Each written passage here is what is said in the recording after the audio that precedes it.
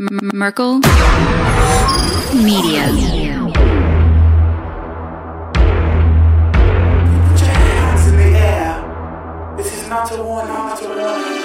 think that I'm running in place? Y'all really testing my patience. Right before I blow up the spot, I had to get back to the basics. What if my talent is wasted? It's sick, but I'm lacking the placement. Thought since I rap in the basement, but my come up is legend, is greatness. I don't care now, it's pedal to the metal. I can never quit now, I will never settle. Puppet to the game, I'm pulling strings like Geppetto. We in the same game, but I'm on a different level. I passed it. Gotta keep grinding till I'm laid up in the casket. No fake round, but you feeling too plastic. Yeah, y'all feeling too plastic. They say my style crazy, but then they straight jacket. Wow. Why you still testing my patience? Trying to turn me into something I ain't trying to be. All that hate is a heavy rotation. You gon' lose yourself, quit testing me. Don't make me lose my mind. Don't make me lose my mind. Don't make me lose my mind, cause I'm looking like Wesley, test me. Don't make me lose my mind. Don't make me lose my mind. Don't make me lose my mind, cause I'm looking like Wesley, test me.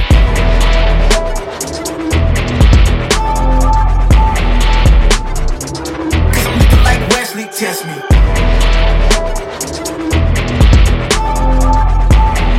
Don't make me lose my mind, cause I'm looking like Wesley. Test me. Running Back Nation, what is good? It is your boy DJ Eastwood. Running Back Philly. No frauds, no fanboys, and absolutely never, ever, ever, ever, ever any intros. I've been a fraud for a week. I've been skipping Sixers games. I skipped the Eagles game. I've been down, man. Just to being a busy week. The Thanksgiving Eve, Thanksgiving Day. I DJ'd Thursday. I DJ'd Wednesday. I DJ'd Saturday night. I worked Friday all day, Saturday all day. It was just, listen, Sunday I was down. I missed Wednesday's game. I missed Friday's game. And then last night I watched the Eagles game after the Sixers game and was halfway asleep by halftime. So I'm glad to be back. My dog is whining. Hold on a second. Yeah, I love when people come home right when I go live. Anyway, where was I? Yeah, I'm back, man. It's good to be back. Thanks for being here. Thanks for tuning in. I don't even remember how to do this, man. I feel a little rusty right now. But before I get into the Sixers stuff, these are on podcast platforms, Apple Podcasts, Spotify, every other podcast platform you can think of. If you want to listen to these while you mow the grass, while you drive to work, if you want to put in the headphones instead of listening to your wife, whatever you want to do, you can listen to Joel Embiid blocking John Collins and punking him out of bounds, narrated by your boy DJ Eastwood. Click all my links, check out the merch, become a member, subscribe to the channel. Yeah, that's it. Let's get down to business, man. Shout out to everyone in here. Thanks for being here once again. 154 people in here. I appreciate each and every one of you. I'm sorry for my hiatus. Just felt a little bit burned out. I was tired as hell last week, and I didn't feel like doing anything. And I didn't do anything, and it felt great, and I feel amazing right now. The Philadelphia 76ers beat the Atlanta Hawks 104-101 on the shoulders of, yes, Joel Hans Embiid. Joel Embiid, after suffering a mild foot strain from minivan George Niang rolling up on his ankle a couple weeks ago, he missed, 4 games? Who would have put money on Joel Embiid coming back from injury before Tyrese Maxey and James Harden? But he's been... Thank you. Another interruption. Where was I? Who would have put money on Joel Embiid coming back from injury before James Harden and Tyrese Maxey? But he did it. He came back. And he started the game rusty. Very rusty. 1 for 6, I think he was in the first quarter. And it wasn't looking good for us. And we didn't care because we were like, Joel Embiid's been out for a hot minute, man. You know, we get your wheels back, man. Get the oil back flowing through your engine. You know what I mean? So it was all good. He was putting up jumpers, kind of jogging around. didn't really appear to be going too hard.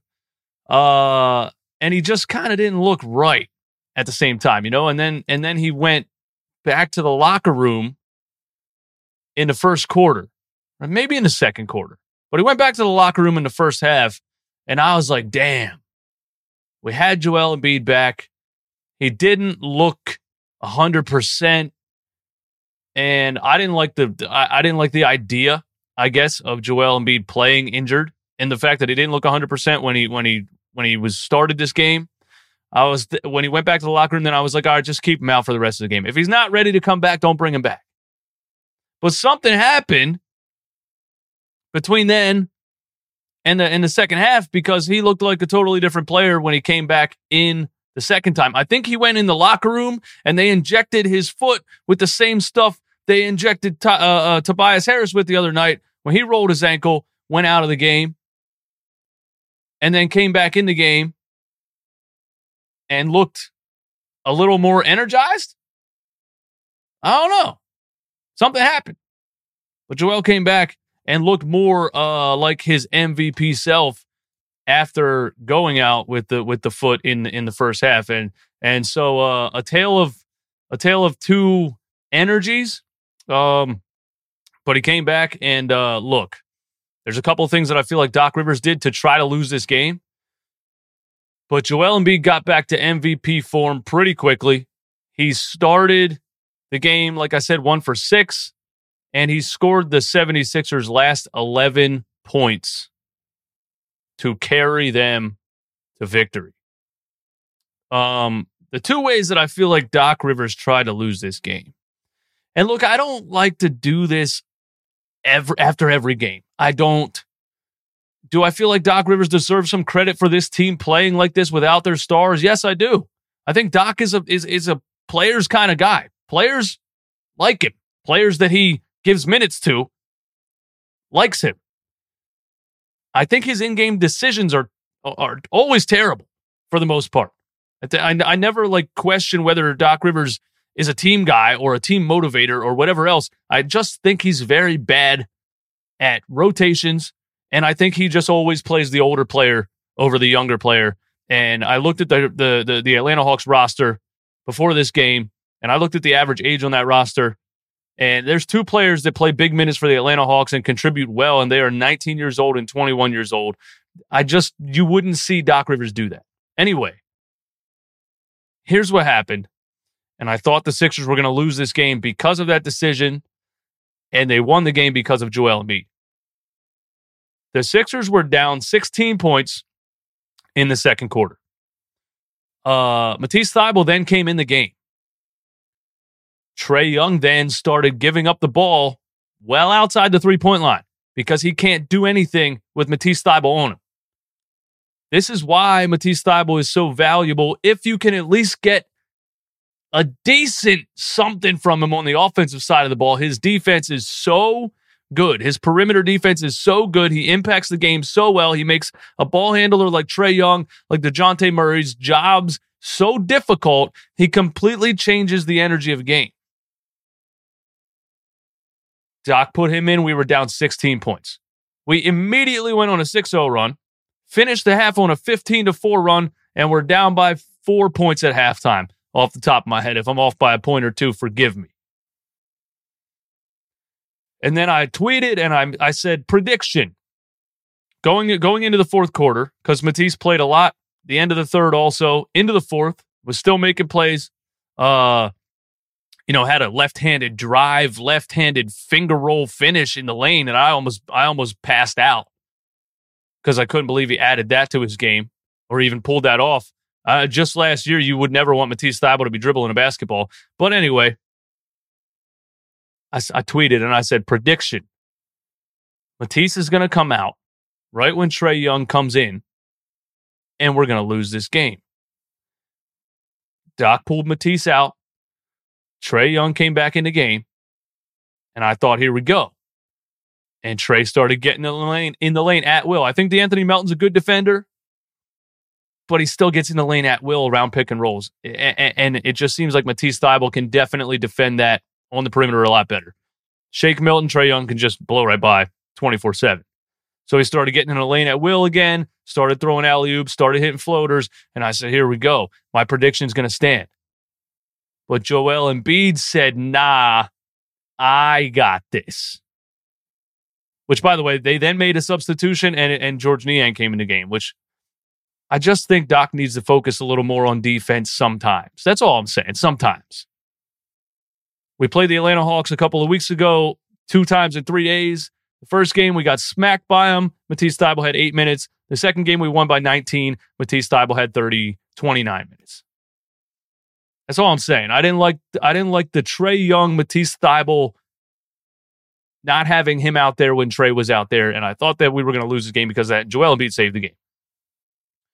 Joel Embiid came in, with 5 minutes left in the game.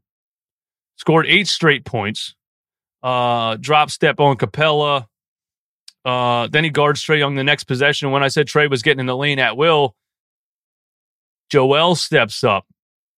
And Joel is getting very good at this pick and roll defense. I still think he drops a little too far, but I think he's getting very good at baiting the guy with the ball. And he did that on the very last play also that I'm going to talk about. I think he's getting very good at baiting the guy with the ball. I think he's getting very good at following the center rolling, not stepping up too far so Trae can easily throw a no-look alley-oop because he's one of the best in the world at dropping dimes like that. You step up just too far, he's going to throw that thing to Clint Capella, John Collins, you know the drill. I think Joel's getting very good at playing that middle ground in the pick-and-roll defense. And I saw a couple possessions where Trae didn't exactly know what to do because Joel was kind of balancing that line of dropping back on the center or stepping up on the ball. Then we're down 1. That play that I'm talking about that he defended Trae in the pick and roll, he ended up giving it to Collins with the shot clock running down, and he didn't know what to do with it because it's John Collins, and he passed it at somebody's feet with the shot clock running down, shot clock violation. So Joel forced that turnover, came down the floor down 1, got the ball 1-on-1 on Capella again, and I said, this is money. He's not missing this. Joel Embiid, when he's feeling it like that, and he gets you within 1 point, and you kind of feel and know that the only reason you're within 1 point is because of Joel Embiid, he's not missing that shot. And he hits the jumper to put the Sixers up by 1. The Hawks come back down the floor. Trae has the ball. Game on the line. Tries to sneak an alley-oop to Capella or Collins. I can't remember who was back there. But tries to sneak one past the guy who just got the Sixers in this position, who just dominated the game offensively and defensively for the entire second half of the fourth quarter. Trae tries to sneak an alley-oop past him, and guess who? Joel Embiid tips the pass, intercepts it, gets the ball, gets fouled, goes to the free throw line. Scores the last 11 points for the Sixers. And my camera died. An error-prevented shooting. That's a new one. Here we go. Hopefully this fixes it. An error-prevented shooting. Mind telling me what error that was? Eastwood comes back on rusty, just like Joel Embiid. Listen, I'm going to start out rusty like Joel did. Hopefully I get my game together right around the fourth quarter like Joel did. Yeah, so there you have it. That's how Joel Embiid won the game for the 76ers, man. That's how he won the game for him. Now, look, I didn't get to talk about this team for a while. Shake Milton's been absolutely balling out, and Tobias Harris has been balling out, and the biggest question is, what's this going to look like when the starters come back? I thought Shake was huge in this game, especially in certain instances.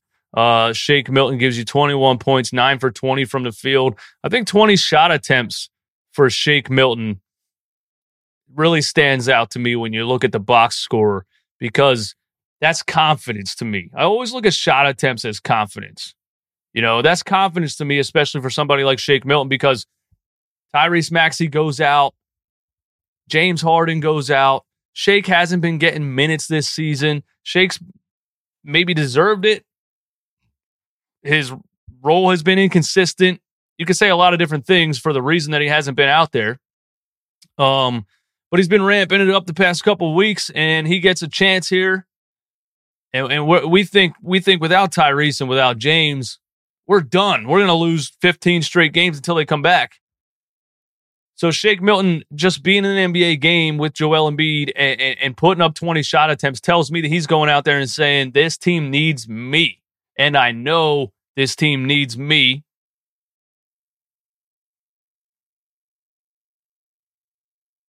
And I'm going to deliver for this team. So it's not just making shots. It's not just shot percentage. It's shot attempts. Having the confidence, knowing that this team needs you, knowing that you're probably, with Joel coming back from injury, you might technically be the number one scoring option on this team right now, and he knew that. So I respect Shake Milton for that. You know what I mean? Tobias Harris, another super efficient game. 10 for 18 from the field, 3 for 7 from 3, 24 points, 10 rebounds. I always look at rebounds with Tobias Harris. There's a lot of games in his career. He's 6'8". There's a lot of games in his career where you get 2, you get 3 rebounds, and I don't like that. I feel like that rebound stat always exemplifies your effort level. I feel like if you're 6'8" and athletic like Tobias Harris is, and he finishes with 3-4 rebounds, then he just wasn't being aggressive enough, period, throughout the game. And I didn't look at the exact stats of some of the other games that I missed a couple of days ago, Wednesday and then Saturday, I think.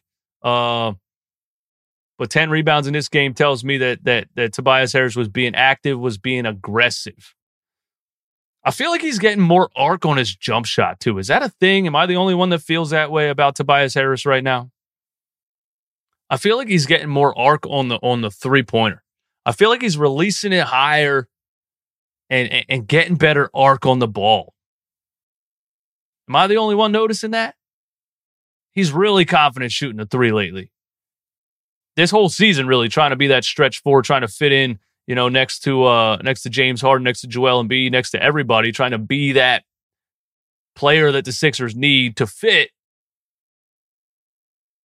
Hey, man, thank you for joining the No Fraud Zone. I appreciate that. Yeah, I think Tobias has been doing great this whole season in trying to play that role. But then when Maxey and Harden go out and Embiid goes out for 4 games, Tobias really took on more of a scoring load and started to get back to, his LA Clipper kind of days, his Detroit Pistons kind of days where he got a lot of buckets in the paint. He fished out, he searched out a lot of mismatches, pinpointed certain players to get switches, backing down point guards, things like that, turnaround jumpers, turnaround hook shot, little floaters in the lane. Tobias has been huge lately. Does that mean we should not trade Tobias Harris? Absolutely not. That is not what that means. You should absolutely trade Tobias Harris. You should trade Tobias Harris pretty much right now. Because I don't think Tobias Harris's trade value has been this high since he's been in a Sixers uniform. And the reason you should trade Tobias Harris is because you can't have you have to, the people that come at me saying I'm wrong about this, you have to understand fit on a basketball team. There's Tyrese Maxey, there's James Harden, there's Joel Embiid. You simply cannot have this version of Tobias Harris when all of those guys are healthy. You can't. He's not going to get in the lane so much. He's not going to fish out mismatches and ISOs. This version of Tobias Harris is a version that another team could possibly take advantage of. We're only getting this version of Tobias Harris because those guys aren't here. I'm just saying, when Tyrese, James, and Joel are fully healthy, Tobias Harris might be good enough to put up 24 points in an NBA game, but you're not going to get that from him with those 3 guys on the floor. Unless Doc Rivers gets real creative. Unless Doc Rivers gets real creative with some staggering. Which, when has Doc Rivers been real creative? I'm just saying, Daryl. Think about trading Tobias Harris, man. Just think about it. His value is very high right now. Speaking of Doc trying to lose this game by not playing Matisse Thybulle there at the end, I have what might be a bold statement, but I think it's really obvious right now. I think this is really obvious right now. PJ Tucker. Okay, there's no way that you can tell me that PJ Tucker is giving you more than Matisse Thybulle is giving you right now. And I know I went this whole summer saying you need to trade Matisse Thybulle, and I thought you needed to trade Matisse Thybulle because I thought he had trade value because he's an amazing defender. I just didn't really think he had any damn offense whatsoever. I've been seeing more offensive, a little bit more of a bag, more offensive skill. I've been seeing a little bit more from Matisse Thybulle on the offensive end than I've seen from him in his short career so far. I'm seeing a little bit more confidence when he catches the ball on the offensive side. He's not hesitating to shoot when he's wide open from three. And tonight you saw him catch the ball, shot clock running down, pump fake, drive with the left, and finish with the left-handed floater off the glass. So somebody needs to explain to me, because Matisse Thybulle's defense blows PJ Tucker out of the water. We're not even going to go there. And PJ's a good defender for his size. Still at 37 years old. But Matisse Thybulle is so good defensively on the perimeter.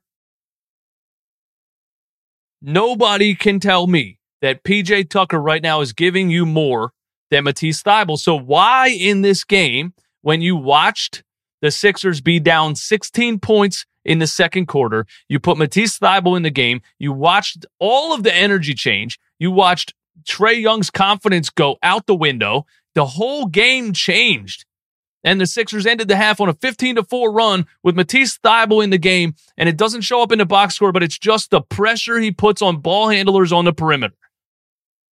So why, when you watched him change the game right there, and you've seen PJ Tucker do basically nothing for how many games in a row now,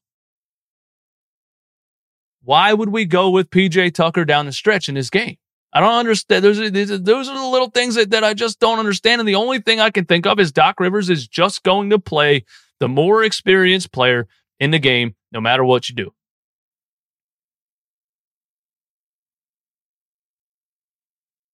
I just don't get it recently. I think you got to end the game with Matisse Thybulle right there. I really do. I might be crazy for saying that. I just think Thybulle, PJ Tucker's defense, Thybulle wins by a mile. Thybulle, PJ Tucker's offense, it might just be even. They might be equally bad offensively, but you're getting way more athleticism and defense from the other guy. That's all I'm saying. DeAnthony Melton was 3 for 12, 2 for 8 from 3, 5 assists, 2 steals, a minus 12. And, you know, they said this when we traded for him. He's inconsistent, and he is. He's a bench player. Let's call it what it is. I'm shocked that Shake Milton has been as consistent as he has been the past 4 or 5 games, because I see him as a bench player also.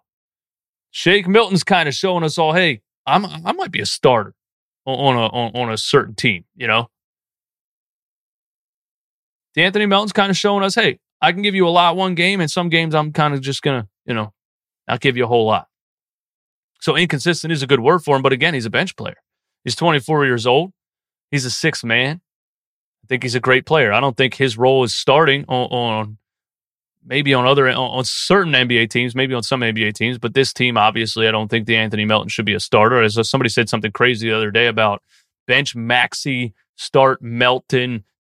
I don't know. You guys have been talking about all kinds of crazy shit ever since we beat the Orlando Magic back-to-back. You've been saying the wildest stuff I've ever heard in my life, and I knew it was coming.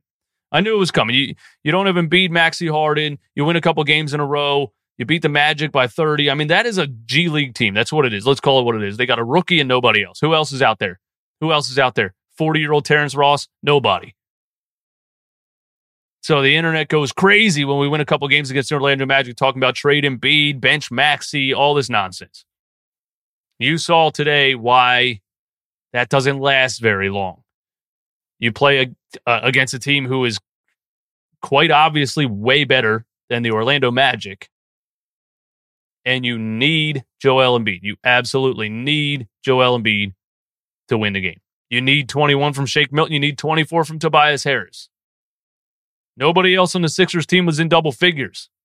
Those three players combined for 75 points. Tobias Harris, Joel Embiid, and Shake Milton.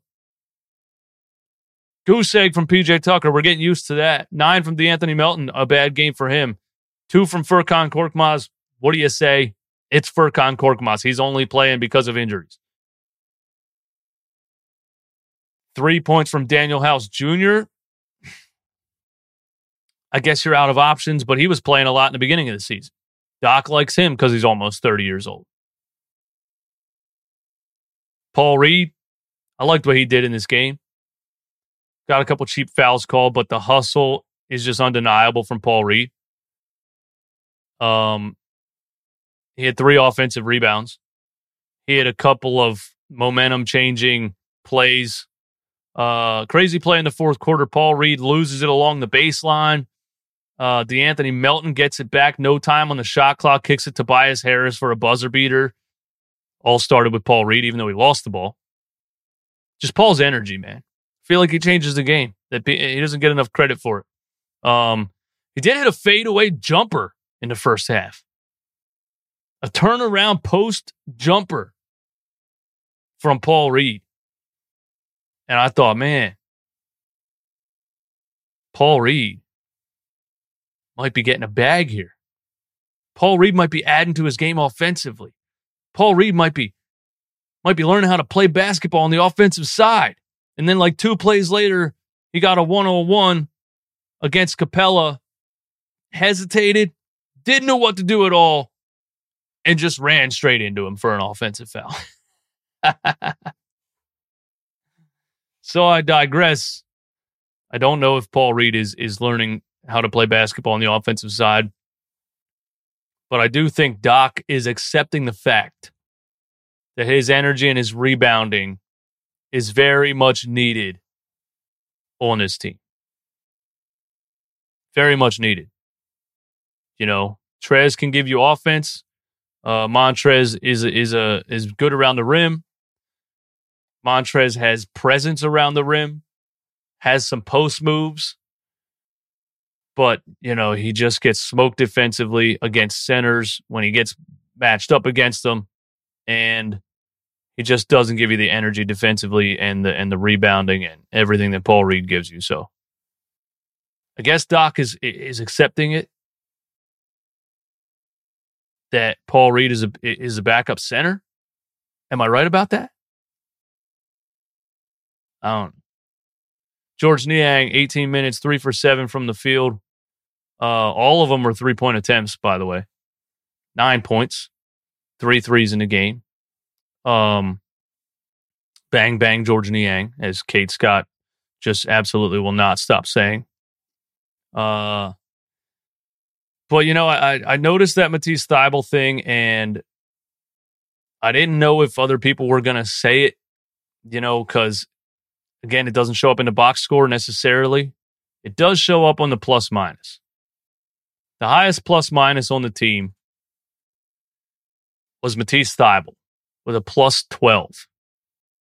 The crazy part about that plus 12 is that Matisse Thybulle only played 7 minutes in the game. He played 7 minutes in this game and he was a plus 12. So, I don't know. Maybe Doc doesn't play him anymore. Maybe Doc continues to go with PJ Tucker at the end of the game. Joel Embiid carried this one.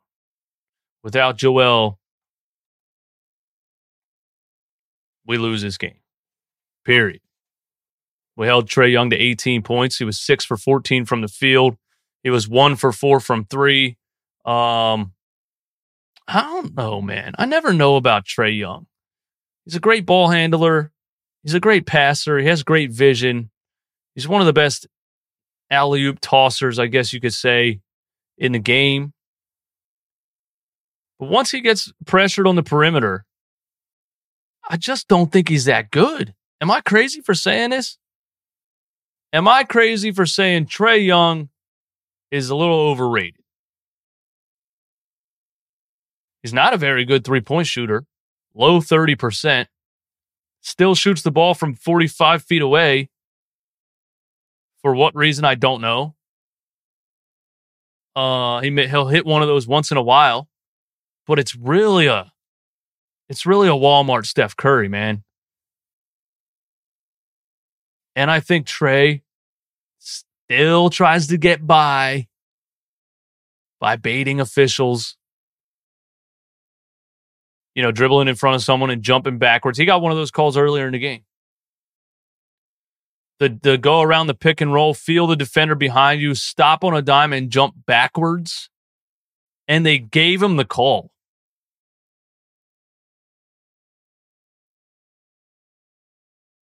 Thought the NBA implemented a rule because of Trae Young. I'm pretty sure people are calling it the Trae Young rule. These officials did not hear about that rule. And they gave Trae Young that call. And they gave him another one along the baseline. They gave him one like 10 seconds into the game. A touch foul on Shake Milton.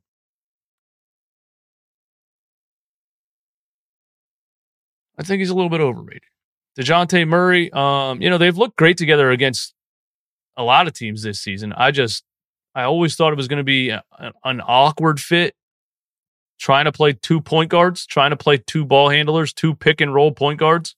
I wouldn't be shocked if DeJounte Murray ends up a little bit unhappy in this situation, having to play along another ball dominant guard. Because if I was DeJounte Murray and I'm getting out of San Antonio, I'd kind of want to be on a team where I'm the point guard. I am the point guard, you know? That's interesting. I'm just looking at the Atlanta Hawks box score and kind of give my general thoughts on things. John Collins, look. I know you guys said that I was crazy for saying I would trade Tobias Harris for John Collins. The only reason I'm saying it is because of fit. And I'm going to say it again. And even in this game, John Collins didn't put up 24 like Tobias Harris did. But when you're talking about fit next to James Harden, you always got to think about our healthy roster. When you're talking about fit next to Tyrese Maxey, James Harden, and Joel Embiid, I would rather my power forward be an athletic rebounding shot blocker who can kind of stretch the floor than somebody like Tobias Harris who needs the ball in his hands and is more of a scorer and not so much a defender or a rebounder. That's all I'm saying. John Collins in this game, 13 points, 8 rebounds, 4 blocks. I'm not saying he's better than Tobias Harris. He's not a better basketball player than Tobias Harris. I just think he would fit more perfectly on this Sixers team when healthy than Tobias Harris does. That's the only reason I say that. Now, John Collins gets a wide open dunk in the first quarter where Joel Embiid kind of moves out of the way. All right, and I think I'm going to break this play down because George Niang got involved in it. George Niang wanted to smoke again because George Niang is just a dog. George Niang is just amazing. Joel lets him have a wide open dunk. I'm thinking Atlanta fans are probably going to say that was a poster. Atlanta fans are probably saying, oh, look, Joel Embiid moved out of the way when John Collins came down. Because for those that don't know, last year in the playoffs, was it last year? Maybe 2 years ago. 2 years ago in the playoffs, when we lost that series to the Atlanta Hawks, John Collins caught a poster alley-oop over Joel Embiid. And he put the photo on a T-shirt and he wore it to the press conference the next day. And I thought that was insanely whack and corny because he had him in a headlock literally in the photo. He was fouling Joel Embiid in the photo. So Joel lets him have a wide open dunk in the first quarter because Joel just got back from injury. He's chilling. He's kind of jogging around, getting some shots up. He's not too really into it yet. Somebody must have said something. Second half of the game, John Collins gets on a fast break. Embiid's behind him. Collins hesitates, looks behind him a little bit. He thinks, like, is Joel going to try to block this? What is he going to do? Collins goes up a little bit soft, and my goodness, Joel Embiid was not having it. Joel Embiid wanted no parts of John Collins doing a layup in front of him. And honestly, when you look at the play, he got his hand on the ball. There was some contact before it, but they could have let that call go if they really wanted to. Joel wanted no parts of John Collins putting up a layup in front of him. You could tell there was some animosity. You could tell there was some history behind what Joel Embiid did on that play. And Joel went harder for that block right there than maybe I've seen him go this entire season. And he's had some amazing blocks this entire season so far. But it was John Collins who postered him, put the photo on a t-shirt, wore it in a press conference, and then he let him have one in the first half, and he said, nah, not this time. Not this time. And Joel went full Superman on him. Full contact. It was a foul. Hand on the shoulder, shoved him out of bounds, blocked the shot, screamed at him. Collins got up angry. They cut to commercial right away or a replay or something. We missed. Kate said George Niang had words with John Collins. They both got a technical foul. I didn't get to look at what happened yet. I hope somebody has it, phone footage or something on Twitter. Joel wanted no parts of John Collins putting up a layup in front of him. And he bodied the hell out of him. And then, of course, George Niang's the one that steps up and gets a technical foul. I love it. I can't wait to rewatch it. And we're going to do a breakdown of it. Because, look, I did a breakdown the other day of George Niang talking trash to Ben Simmons and Kevin Durant. That was so much fun for me because it's fun watching George Niang do things like that. It's entertaining as hell. The video did 15,000 views on YouTube. So I might as well do it again. And if I get to continue to use George Niang for these breakdown videos, then I'm going to keep doing it. Yeah. What else we got to talk about, man? Sixers win, man. Sixers win. On the second game of a back-to-back, the Sixers win. Joel Embiid saves the day. Joel Embiid has an MVP performance. Tobias Harris has been balling. Shake Milton has been balling. I'm very, very interested to see what happens when we start to get our starters back. I'm interested to see the rotations. I'm interested to see who gets minutes, who doesn't. Here's something I definitely think should happen when the Sixers get their starters back. I think the starters shouldn't be playing 40 minutes a game. I definitely think that. Is this bench actually the worst bench in the NBA, or is it the coach? Let me know in the chat right now. Is this bench the worst bench in the NBA, or was it the coach the whole time? Doc Rivers started out this season pretty much using an 8-man playoff rotation. For what reason? We have no clue. You got games where Joel Embiid played 40 minutes in the beginning of the game, in the beginning of the season, when Joel went the whole offseason with plantar fasciitis that apparently Doc knew about and we didn't know about. So he starts the season out with an 8-man playoff rotation, playing Joel 40 minutes in a game, playing James 40 minutes in a game, playing PJ 40 minutes in a game, playing Tyrese. We know Tyrese is young, but playing him 40 minutes in a game. What are the odds Doc started the season like that and the whole damn team gets injured? Don't you think maybe you should ease into an NBA season, Doc? Don't you think maybe you should ease into it, especially with James put in all the work that he did to get into shape this past offseason? Joel Embiid is Joel Embiid. You already know it's going to take him 20 games to get into basketball shape because he just rests, rehabs, ices his ankles and knees the whole offseason. Don't you think you should start the season a little slow?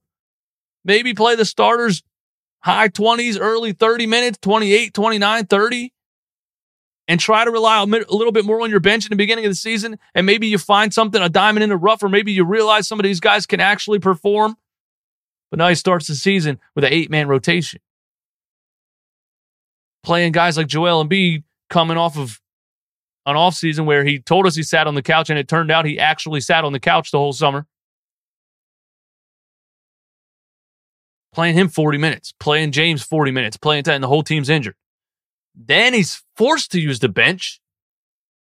And it turns out, oh, look, Shake Milton can actually ball. Shake Milton can actually ball. When put in the right positions, with the right players on the floor, and given an opportunity and given minutes, he can actually ball. It turns out, oh, look, Paul Reed can actually defend, can actually get rebounds, can actually play backup center. Even a couple games where we saw DeAnthony Melton drop 20+. We saw Furkan Korkmaz the other day make some Magic Johnson type of plays. I don't know. I've never seen a player be a superstar and a bum at the same time. And if I see one more Furkan Korkmaz behind the back pass that goes nowhere, I'm going to scream. But I'm just saying, like, when the starters come back, I would really like to see Doc Rivers continue to give opportunities to guys like Shake Milton. Of course, he's not going to get 40 minutes in a game.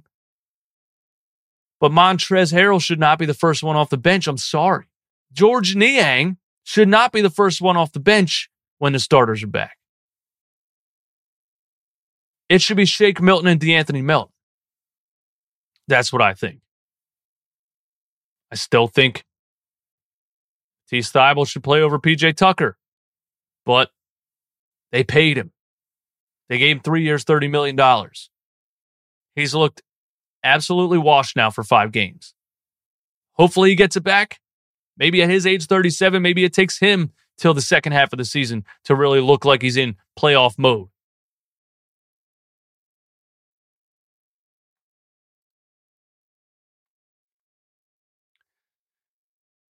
We'll see, man. It'll be interesting. But it is Glenn Rivers. And look, I know this is going to be bleak, but I said coming into this season, we had a couple months off. We forgot how crazy Doc Rivers is. He's going to remind you very quickly, and he reminded us very quickly. I mean, a fully healthy Sixers team getting beat up by the San Antonio Spurs was all the reminder we needed. So when the starters come back, don't be surprised if Doc Rivers does some things with these lineups that piss you right off. It wouldn't shock me. That's all I'm saying. George Ross, what's up, man? George Ross says this bench could actually win 45 games in this league. Doc Rivers is clueless, and on top of that, the fact that people said the bench was so bad was the reason Doc kept his job for this season. The bench being bad could be Doc Rivers' fault and actually turns out to be the reason he keeps his job. I like that,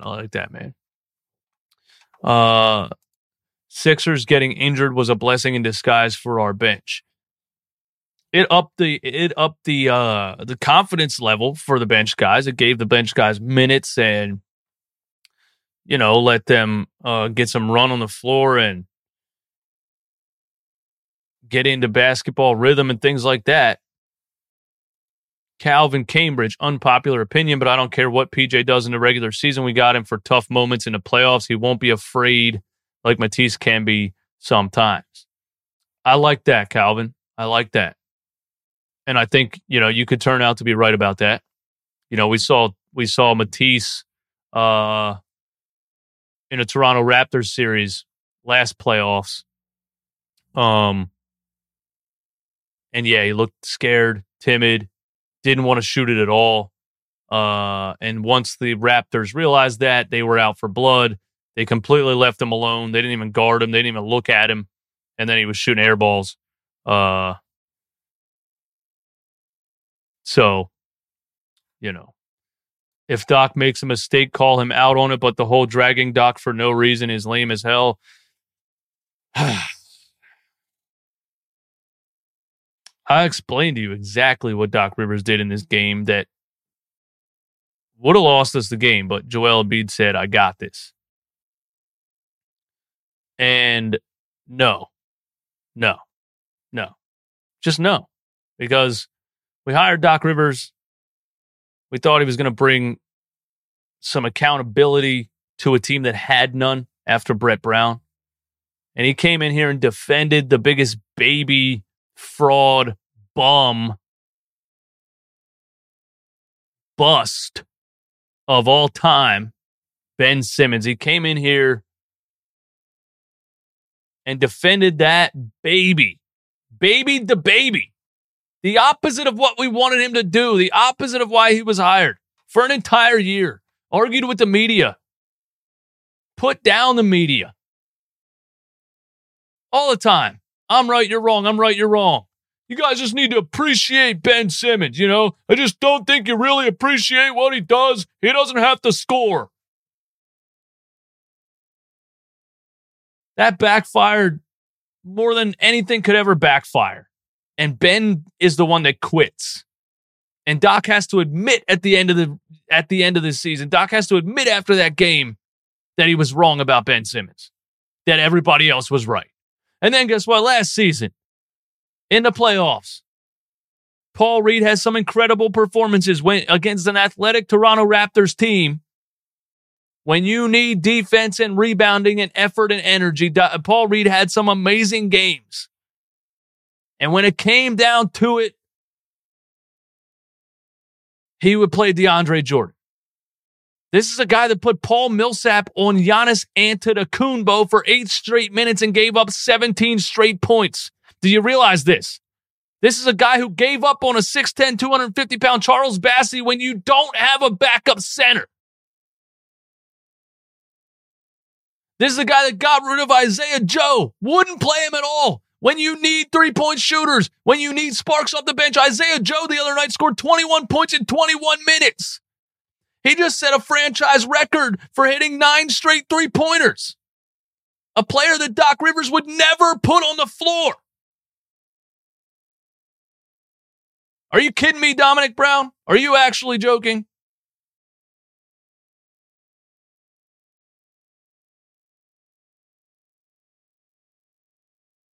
I will drag Doc Rivers until the day he is fired. I will drag Doc Rivers every single day until he is fired. The Sixers are never going to win with Doc Rivers. He will always be an enigma. He will always be the thorn in your side. He will always come back to haunt you. He doesn't have 4 Hall of Famers and a deep bench like he had in Boston. You're going to see. I know the Sixers beat the Orlando Magic, and now Joel Embiid carried them over the Atlanta Hawks, and it was a great win. But you're letting that blind you. You're going to see very soon.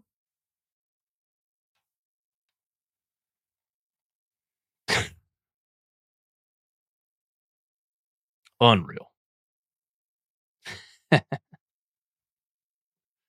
It's Doc Rivers we're talking about, bro. Come on, man.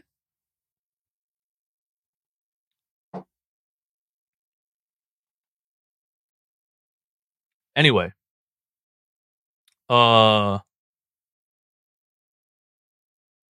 Thank you guys for tuning in.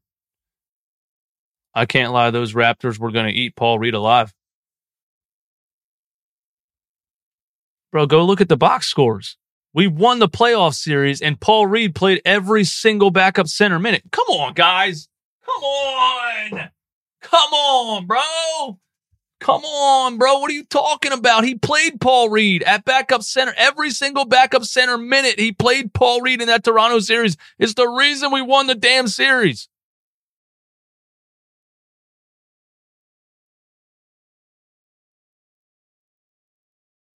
What are we talking about? What are we talking about? I can't be sitting up here reading comments from people that didn't even watch the damn team last year.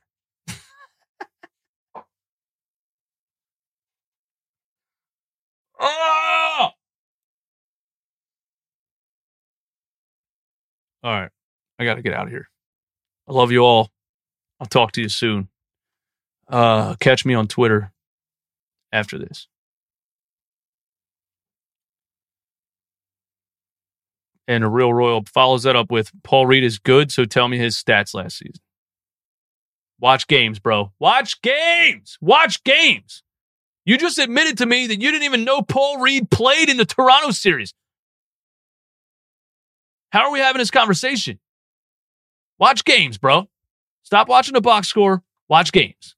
That's my advice. Quit testing me. Don't make me lose my mind. Don't make me lose my mind. Don't make me lose my mind, cause I'm looking like Wesley. Test me. Don't make me lose my mind. Don't make me lose my mind. Don't make me lose my mind, cause I'm looking like Wesley. Test me.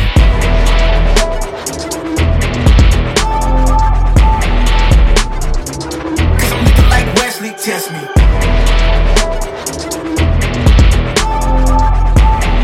Don't make me lose my mind, cause I'm looking like Wesley. Test me.